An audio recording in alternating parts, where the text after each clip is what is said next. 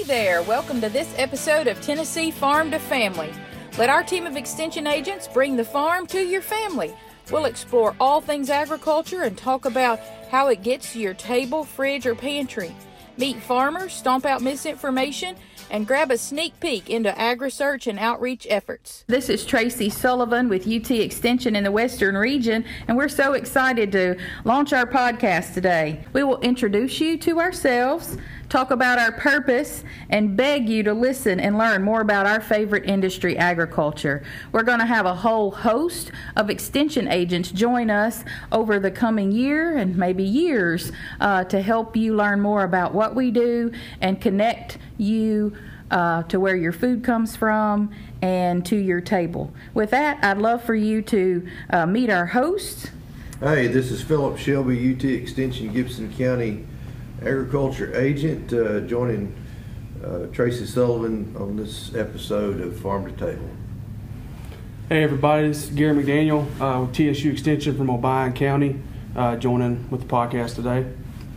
So you might wonder why we're doing this. Agriculture doesn't get a lot of limelight, but we are here just to talk a little bit more about it and try to connect people to where their food comes from. We've all experienced the last quirky year and a half, and I think, I saw a lot of my friends with supply chain issues and such, like wondering where their food comes from, like why is there a shortage? Yeah, exactly. When stuff starts getting short on the shelf, people start getting a little concerned. The toilet paper run, on the shelves, everybody was wanting to make sure that they had plenty in hand, so yeah. Kind of an example of how the craziness happened. And I finally ran out of my stash like a few weeks ago. Oh, really? Okay. Yeah. So, we just want to visit with you all today, tell you a little bit about who we are and what we're going to cover. We'll just highlight our careers a little bit. I've been in the ag industry about 25 years. I was adding that up and really hated to admit that to myself, but that's about how long I've been at it. Worked with UT Extension for 15 of those years, so happy to be here. Philip, you want to share what your career has looked like? Sure. I grew up, my father was he began as a county agent in Shelby County and then later cotton and small grain specialist for the state of Tennessee here in Jackson. And so I grew up around the researchers and extension specialists. Actually worked my summers and stuff out on the experiment station. So I was involved in the research side of things from a kid, then on into graduate school. I got a master's degree with UT Knoxville in weed science. And I'm finishing a career in December with 33 years with UT Extension. Yay! I've done both 4-H and adult agriculture work in my career and loved all of it. One of the things I think it's important for me to say is that, I have a vested interest in what we're doing here because coming from the university, I've been exposed to research-based information, and in the era of time where it seems like misinformation is the thing that can be very frustrating, I guess, in the advertising world, and what people believe, what they understand, and being able to address those issues and bring some light to maybe some truths to those things, help people be better educated in terms of the things pertaining to agriculture. And so with that, very good. Turn it over to Gary. So we got a veteran with us today, 33 years plus, looking at retirement, and we've got a newbie, Garrett McDaniel. Go ahead and introduce yourself. Yeah, so I'm Gary McDaniel. I grew up on a small row crop and cattle farm in Obion County. Kind of got me into the agricultural industry from a young age. Graduated from the University of Tennessee at Martin in 2015 with an agricultural engineering degree, and was absolutely positive that I wanted to work in the ag machinery business for my whole childhood. That's what I wanted to do, and quickly figured out that's really not what I wanted to do, and I lucked up and started with Extension in July of last year in the middle of the pandemic. So it was a different experience. I got just shy of a year and I'm loving it so far. We've all got to come back and start working with each other heavily at the beginning of June, and it's been a great experience so far. Good, good. Yeah, Garrett didn't know what it was like to work with people in an office for a few months, but we're back at it now, and that is a good segue to just talk about what Extension is and its mission. We are in the people business and we're in the education business, so we hope you find this podcast to reach you all and learn more about our favorite industry, as I mentioned, agriculture. Let's talk a little bit about Extension and its mission. You mentioned, or Garrett mentioned, that he was from TSU, and Philip and I have said UT, so we don't want to confuse you. Let's talk a little bit about the history of Extension and who we are and sort of what our purpose is. Philip, you want to take that? Well, UT and TSU are both land-grant universities, and they both have an extension mission. And so with that, I guess what I'd like to kind of create here is an understanding that extension, as a organization or part of the University of Tennessee, is one of three parts. You've got the educational wing, research, and education. And so, we have the university. Naturally, people go to obtain higher learning and degrees and develop the foundation for careers. But the extension brings that research-based information to the community. And we serve 4-H youth development, family and consumer science, and adult agriculture. And that kind of rounds out all of the members of the family on the family farm, and how we brought information to people in the community. And in the long history, a lot of these efforts was, I think we were talking earlier about the Corn Club, where it was a youth activity, a contest, a yield contest with corn production. And what that did was bring to a family farm that production techniques to increase yields. And so that may have helped be the segue to that family farm of how to bring about greater yields to their corn production. And so that is an example. Back in the early days, they would be on horseback or buggy, and they would travel into the different communities and spend time. They would actually stay with people while in that community, and it was very much a developing relationships and kind of bridging people and their needs for information to the university system. And it's so vast in terms of what areas of information that we can address or help people with. And I know the university, as I mentioned, the youth development, the family and consumer science, and agriculture, when you bring all that together, there's so many things that we can help with or address in terms of helping bring to the community the information. Yeah. Our tagline for the Institute of Agriculture is Real Life Solutions. And really, at the end of the day, that's what we're doing in communities, is trying to bring university research-based information to help families and figure out how to improve their homes, their lives, their farms, and communities. So, absolutely. Yeah. The thing, if you just look at the agriculture topic or heading subject, that within the university, you've got the production side, entomology,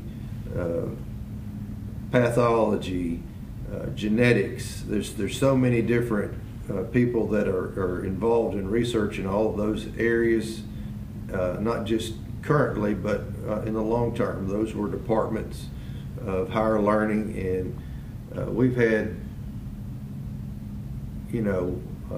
a lot of years that we've grown in knowledge and have developed.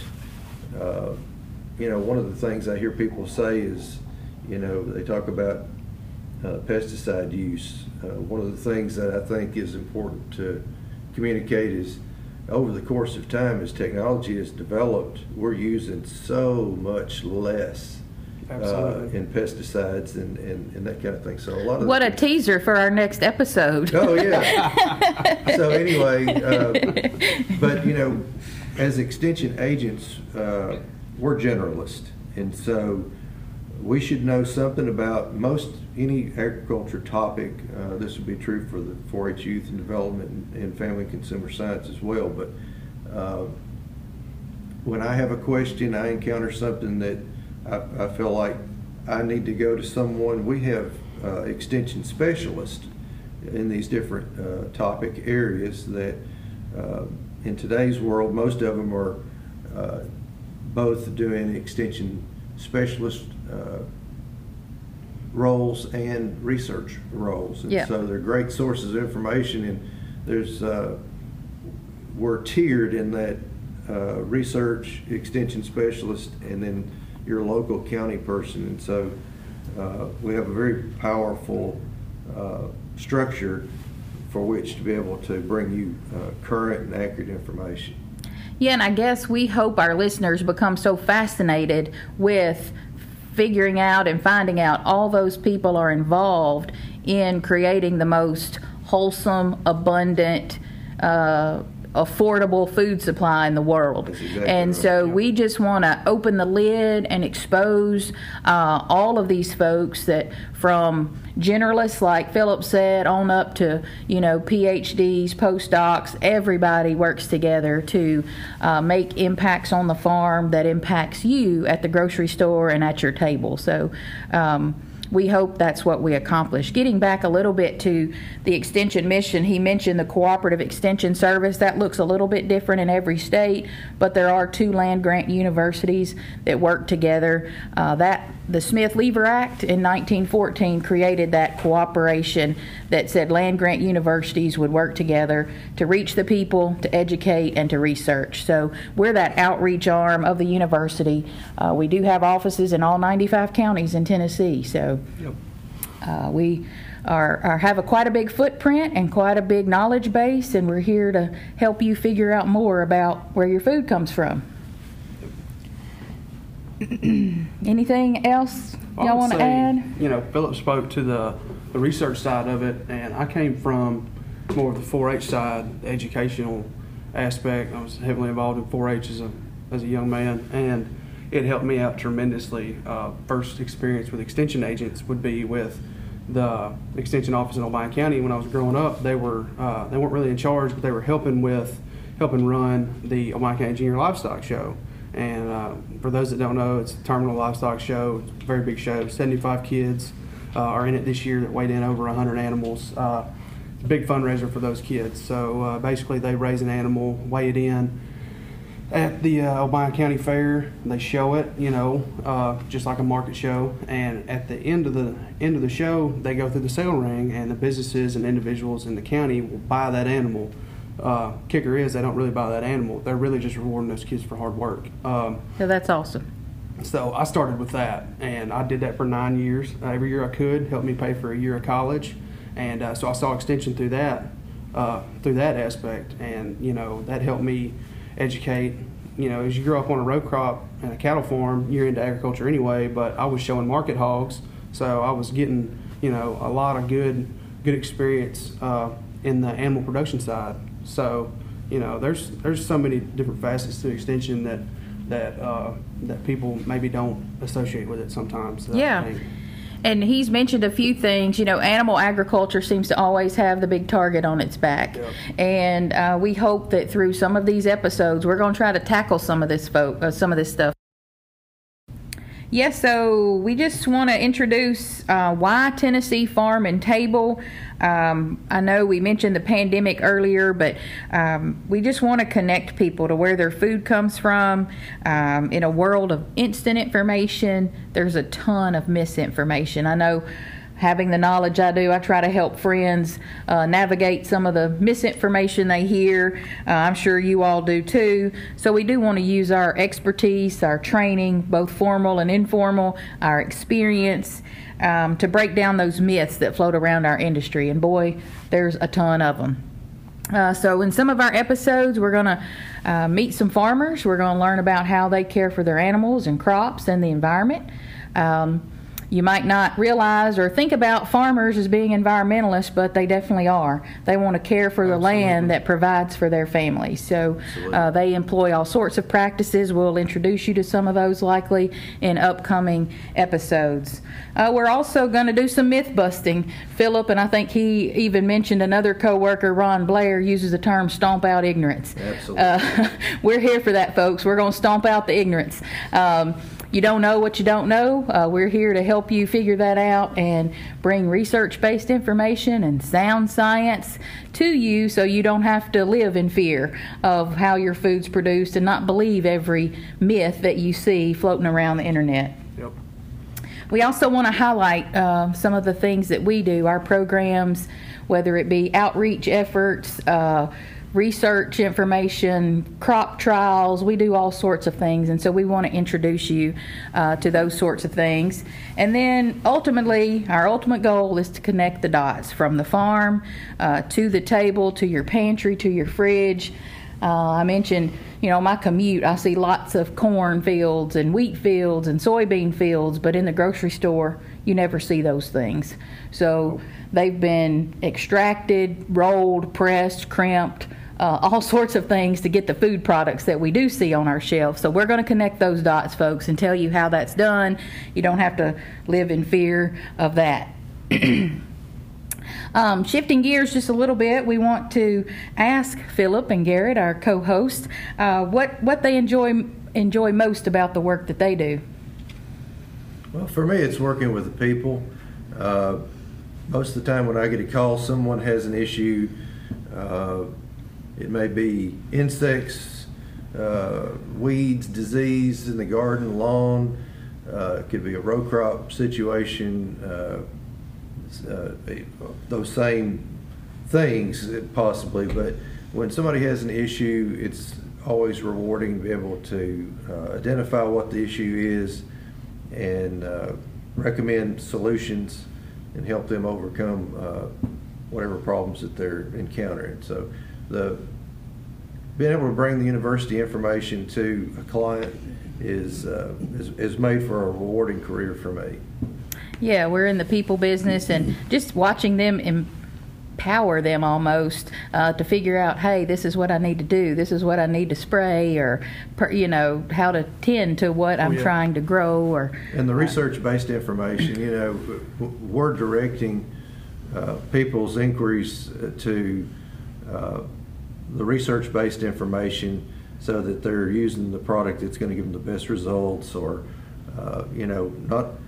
not all products that are out there that are designed for, say, insect control is going to work best for particular insects. So you would need to know what products to direct them to. So that's who we are and what we do. Yep. We have a team of folks that, Philip mentioned county agents are generally generalists, so they know a little bit about a lot of things. We also have a team of specialists that are here in Jackson, or they're in the central region in Middle Tennessee, and a whole host of them in Knoxville that are also doing research and provide us resources to be able to deliver information to our clients in the county. Exactly. So.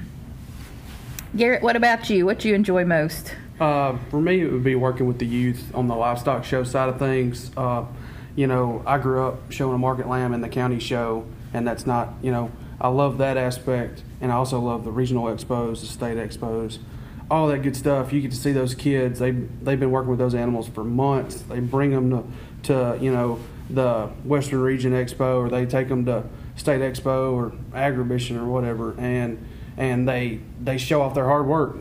That's their game time. Yeah. So and when they win, they're excited. I remember that feeling.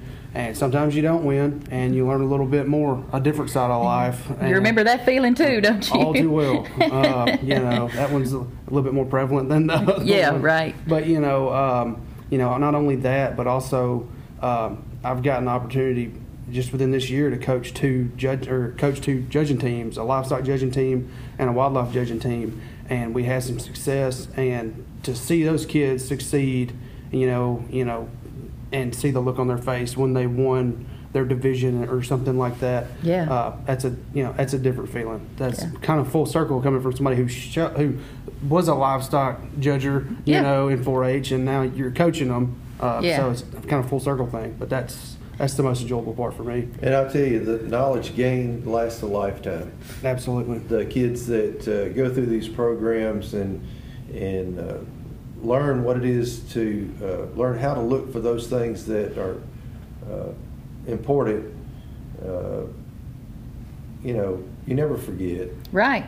And so that's always a fun thing when you encounter the kids that you work with. When you got 33 years in, you see those people and their kids grow up, and so multi-generational benefits and enthusiasm and support. It's a fun experience, and I think working with the youth is a very powerful thing, impacting people's lives. The great thing about it is that stuff that I learned from livestock judging now helps me with my granddad and our cattle farm, select animals and cull and things like that.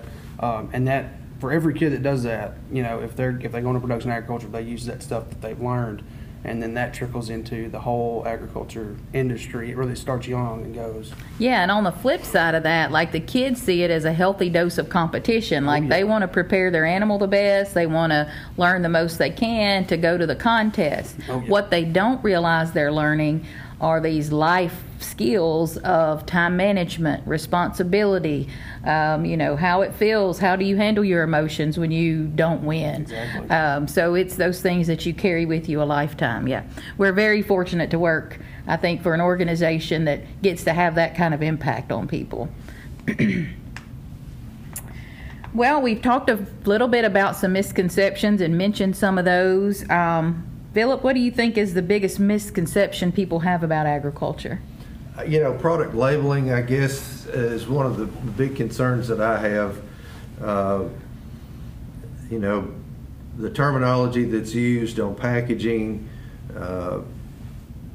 If you've got a non-meat product that's labeled, if it uses the word meat, or if you see packaging that says gluten-free, it may be a product that never had gluten. So, right. If you got and never will have gluten. And never will have. And so they got a product sitting on the shelf next to it that doesn't have that labeling. The same exact thing. It's not suggesting that theirs doesn't have gluten and their competitors do. So the labeling part of things, I think, creates misconception. So anyway. Yeah, I would agree that, some of these things, it's almost like you mentioned fear-mongering almost, but I see a big misconception, and people just assume that it's freak show science that are getting our, animals to market and our crops to the harvest, and it's really not. It's just sound science. It's advancing production. It's, making improvements. Look at the improvements we've made in technology. Why can't we make improvements in agriculture and not get a black eye about it? That's where we are. And mentioning technology, farmers, there were GPSs in tractors long before there were in cars. They are quick adopters to technology. So they're constantly on the edge of learning all they can. And this is what this episode or this podcast is going to be, is, showing you that, telling you how farmers and our food's produced and all the techniques they use to implement that. Garrett? It's not necessarily maybe a misconception, but maybe maybe a goal. What I want to do is help people become more informed, which is what this podcast is about. But during my time at UTM, I gave a speech in one of my gen ed classes, and it was about GMOs. And the first thing that I did was I threw up a clip from a talk show, and the guy was walking down the street, and he was asking people, "Are you against GMOs?" And they were all emphatically, "Yes, I am against GMOs. I don't buy GMOs," things like that. And then he would ask them what GMOs stood for, and they didn't know what it was.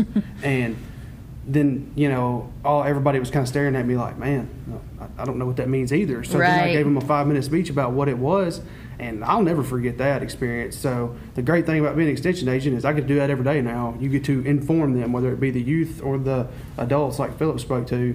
You go to yard calls, you go to farm calls, you go to all this other stuff. You help inform them about things. Right. So, and I didn't ask him for that segue, but that's going to be our next episode is when did GMO become a dirty word? We're going to talk about that. Probably one of the dirtiest words, Absolutely. if you will, in our misinformation realm. So we'll hope to get to that.